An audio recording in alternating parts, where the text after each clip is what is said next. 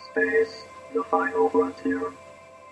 This is the Observer's Notebook, the official podcast of the Association of Lunar and Planetary Observers. Its mission to explore the solar system, to seek out new observations and data, to boldly go where no podcast has gone before. And now the host of the Observer's Notebook, Tim Robertson. Hello and welcome to the Observer's Notebook, the official podcast for the Association of Lunar and Planetary Observers. I am Tim Robertson, your host of this podcast, and also the coordinator of the training program within the organization. The Association of Lunar and Planetary Observers is an international organization devoted to the study of the sun, the moon, the planets, asteroids, meteors, and comets. Our goals are to stimulate, coordinate, and generally promote the study of these bodies using methods and instruments that are available to the communities of both amateur and professional astronomers. The Association of Lunar and Planetary Observers collects and analyzes observations of various solar system bodies and associated phenomena and publishes detailed reports concerning these bodies in its quarterly publication, the Journal of the Association of Lunar and Planetary Observers, also lovingly known as the Strolling Astronomer. The Association of Lunar and Planetary Observers maintains many individual observing sections and programs devoted to the studies of the solar system bodies and phenomenon. Each is managed by one or more coordinators that collect and study submitted observations. You can visit us on the internet at www.alpo-astronomy.org. That again, www.alpo-astronomy.org. Now, on to the Observer's Notebook.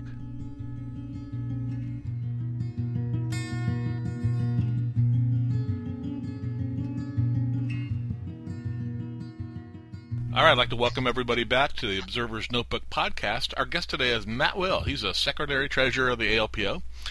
This is our Groundhog Day episode. We've done this one 2 other times because of poor audio. We're finally doing it again. Hopefully it works out fine. How you doing, Matt?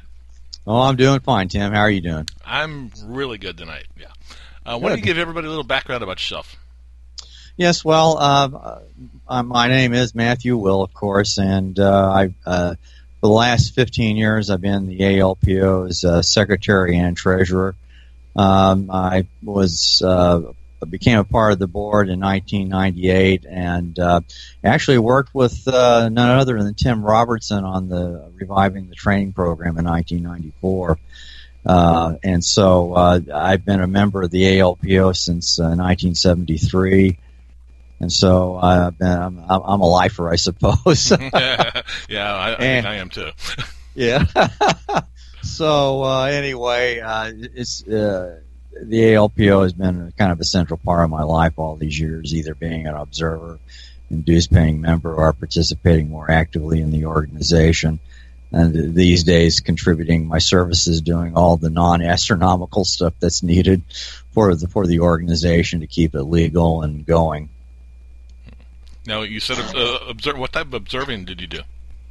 Well, when I try to get out, I try to do a little bit of lunar observing, although it's been quite a while. But I find that to be the most enjoyable form of observing. But I also love observing Mars and Saturn, and so those are the 2 planets I'm primarily interested in. Of course, I'll drop everything if there's a bright naked eye comet coming through. I hear you.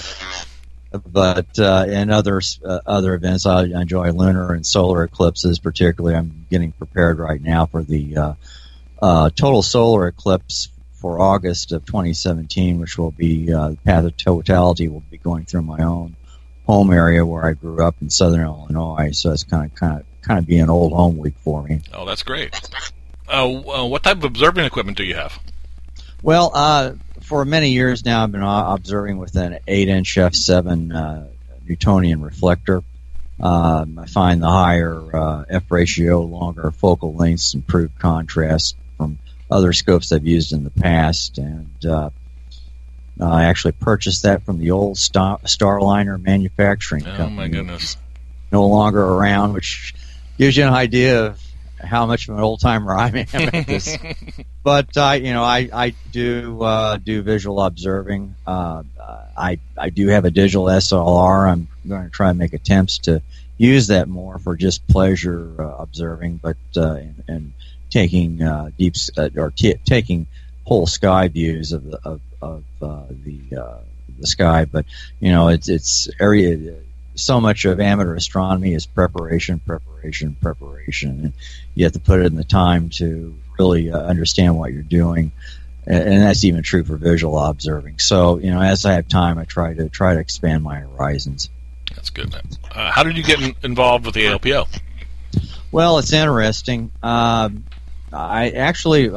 owe a lot of my interest in amateur astronomy to my brother Chris, who was 5 years older than I am, and he was an amateur astronomer in the 1960s and was an ALPO member back then. And I sort of inherited all of his materials and literature and his back issues of The Strolling Astronomer, and just became a member as I got more interested in amateur astronomy in the early 1970s. Huh. All right, can you give us a little background on the history of the ALPO? Well, the ALPO was formed in 1947 by Walter H. Haas. Walter was a amateur astronomer who grew up in the 1920s and 30s and networked with amateurs across the country and in his own locale, also in his home state of Ohio. And what he did is he observed, networked, and eventually started writing papers about what he was observing from a network of observers that he was maintaining in the period of time between the late 1930s and the late 1940s. And the correspondence became so terrific that he thought it would be better to broadcast a lot of the information that he needed to get to observers in between papers through a newsletter or a periodical. And the joke on that is that Walter's correspondence only increased as the journal took off like fire in 1947. Within a few short years, they had almost 400 members in the ALPO by 1953. Oh my goodness! Huh. And he lived in New Mexico, right? Yes, Walter moved out to New Mexico after World War II, and he actually followed the person that was his graduate advisor at Ohio State, where he had obtained his master's degree in mathematics, and started briefly teaching mathematics out there. But actually had moved to Albuquerque initially, and then moved to Las Cruces to pursue federal and state employment, first with Wysands Missile Range in southern New Mexico, and then with the New Mexico State University, where he worked for the physical science lab as a mathematician, and in those early days as a computer programmer. Wow, that's I did not know that. Yeah, that's back in the days when they had vacuum tubes and computers. Yeah, and everything was on punch cards. Yeah, and then eventually went to punch cards, and he was a Fortran programmer back when it was Fortran 1. My goodness. So essentially he was a computer programmer, but he also used to apply his skills as a mathematician, because back in those days, you hired mathematicians to do programming before there were computer science degrees. Oh, that's very true. How is the ALPO structured? Well, we're divided into separate sections. We have observing sections, and we have sections that support our observing sections that we would call special interest sections. Briefly, the best way to explain that is Walter in the early days couldn't do it all, so he delegated authority to others to manage observing sections and programs. Today we have maybe about 17 different sections, but some of those sections are subdivided into separate observing programs. I think all in total, we may have, depending on how you slice it, we may have up to maybe 27 different types of programs. Now, the coordinators collect data and analyze it and report their results in our journal, the Journal of the Association of Lunar and Planetary Observers, otherwise known as the Strolling Astronomer, and that's our main outlet for getting the word out and letting people informing people about what has gone on with a particular planet during a particular apparition or a particular event, such as the passage of a comet or a meteor shower or anything else that would be worthy of being reported in the journal. Yeah. Early on in this podcast, we're going to focus on the individual sections. We're getting into some details with the lunar section and things like that, but that's where our initial focus is. Mm-hmm. Now, how many members do we have?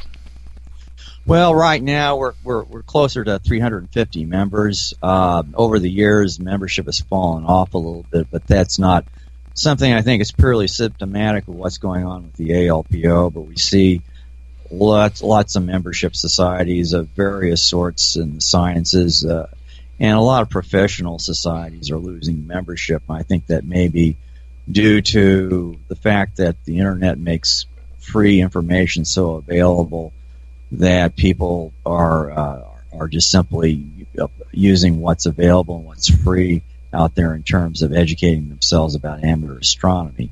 And a lot of our stuff on our own website is free for the taking, but with the exception of the journal. But I would say that at our peak in the 1960s, when the space program was hot, during the space age period, we probably had around the mid-1960s close to 860 members, and over the years that has trailed off, but we still have very active observers. Our programs are very productive, and we try to coax people along that participate in our observing programs but are not necessarily members to certainly join us. Yeah. Now, how much does it cost to join the ALPO? Well, it can cost as little as $14. $14? Someone who's listening to this podcast right now could join the ALPO for only $14. Yes, that's absolutely right. All right. If you're listening to this podcast, I want you to join the ALPO. The information is on the ALPO website. That'll link will be in the show notes. Okay, $14. Come on, help us out here. Yeah, that gets you the digital journal. Now, if you're interested in receiving the paper journal, then the actual cost of membership is $39 a year for 4 issues. Evidently, digital has advantages that paper doesn't. The digital version is in color. Also, the digital version also has the embedded links that you can click on for information references that our authors and our coordinators use. So, and if you're now, we have expanded our policy in the ALPO to include anyone who has a paper membership will have access to the digital membership as well. Oh, that's great. Now, does the ALPO have meetings or conventions or something? Well, once a year we have an annual meeting. Most times we'll meet with another group. Other times we have met on our own. For this year, for example, we're doing something a little different. We're going to be meeting in Athens, Georgia, with the Georgia Regional Amateur Astronomers. That's a group of universities, amateur astronomy clubs, museums, planetariums that have an annual meeting once a year on a weekend in October or November. In this particular case, our meeting will be around October 27th and 28th on a Friday and Saturday. We will participate with this group, having our own paper presentations, and we're hoping to sponsor our own banquet this year, also Saturday evening. So this would be a great getaway weekend for someone in the fall to come down. We generally have our meetings in the summer, but we chose the fall this year on account of the eclipse, and we're going to have at least a couple of paper presentations on results from our observations of the total solar eclipse. Yeah, we have Mike Reynolds, the director of the ALPO, in an upcoming podcast is going to give us a very detailed information about how to observe the total solar eclipse and a lot of information about it. So be looking forward to that coming out in the next month or so. What are the future plans for the ALPO? Well, it's difficult to say that anyone would have predicted digital imaging or even the internet 30, 40 years ago. But I think the one interesting aspect is we have closer and closer relations with professional astronomers and pro-am related projects, just not one-on-one, but also with the ALPO as a whole and with their individual observing sections. We have more professionals that are interested actually in our articles in the journal, as well as our archival observational data. And so, if anything, we've probably gotten more of an acceptance over the years with professionals than we ever have. And this shows the importance of amateur observation, that it does actually aid real science. And I think that the ALPO, for some time to come, is going to be a very helpful hand for the professionals that want more observational data to enhance their own professional studies. Okay. I like that. And a few of the sections I've talked to, they've really expressed how professionals have come to them and asked for certain observations to be focused on within individual sections. So there is a lot of pro-am coordination going on currently in the association. I like that. Oh, certainly. Is there anything additional you'd like to chat about, the organization, or something else on your mind? Well, I just would like to welcome people to join us. We have a fabulous organization, and we're always expanding. We may not be expanding in members the way we would like, but we're growing in other ways, and our programs have been just as active as they ever have been and well received. And regardless of whether you're a member or not, you're certainly welcome to help yourself at our website and to see what we have to offer. I think when you go through our website and the materials you have to offer, you'll certainly want to be more plugged into the ALPO by becoming a member and receiving our journal. Yeah, and the link for the ALPO is in the show notes for the podcast as well, and also I'll put your contact information. But why don't you tell everybody how they can go to hold of you? Well, there's one easy way, and that is through my email. My email address is matt.will@alpo-astronomy.org, and that's a very quick way to get a hold of me. Also, if you prefer to correspond by postal mail, our address for our business-related activities like sending the money in for a membership would be at ALPO PO Box 13456, Springfield, Illinois, and the zip code on that is 627913456. Great. And you can also pay online for an ALPO membership on the Astronomical League website. Rather than give you a long, meaningless web address, I would suggest that once you get on there, just go to the online store, and you can menu through that to get to the page for ALPO membership purchases. Well, that's great, Matt. I want to thank you again for coming on and putting up with technical issues and getting this podcast out there. Well, I hope it turns out to be a success, Tim, and thank you for inviting me. And all I have to say is people are welcome to come on board to the ALPO. All right. Well, thanks for coming on. Thank you.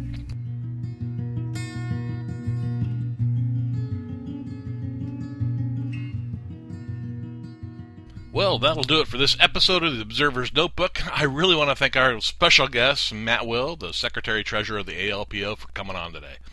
We upload new episodes of the Observer's Notebook every few weeks. You can subscribe to us on iTunes, and if you do, please rate and review us. I really appreciate it.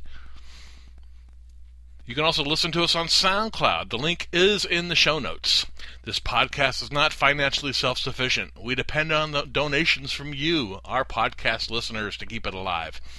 You can help donate to this podcast by donating on Patreon. You can donate as little as $1 a month. Every little bit helps.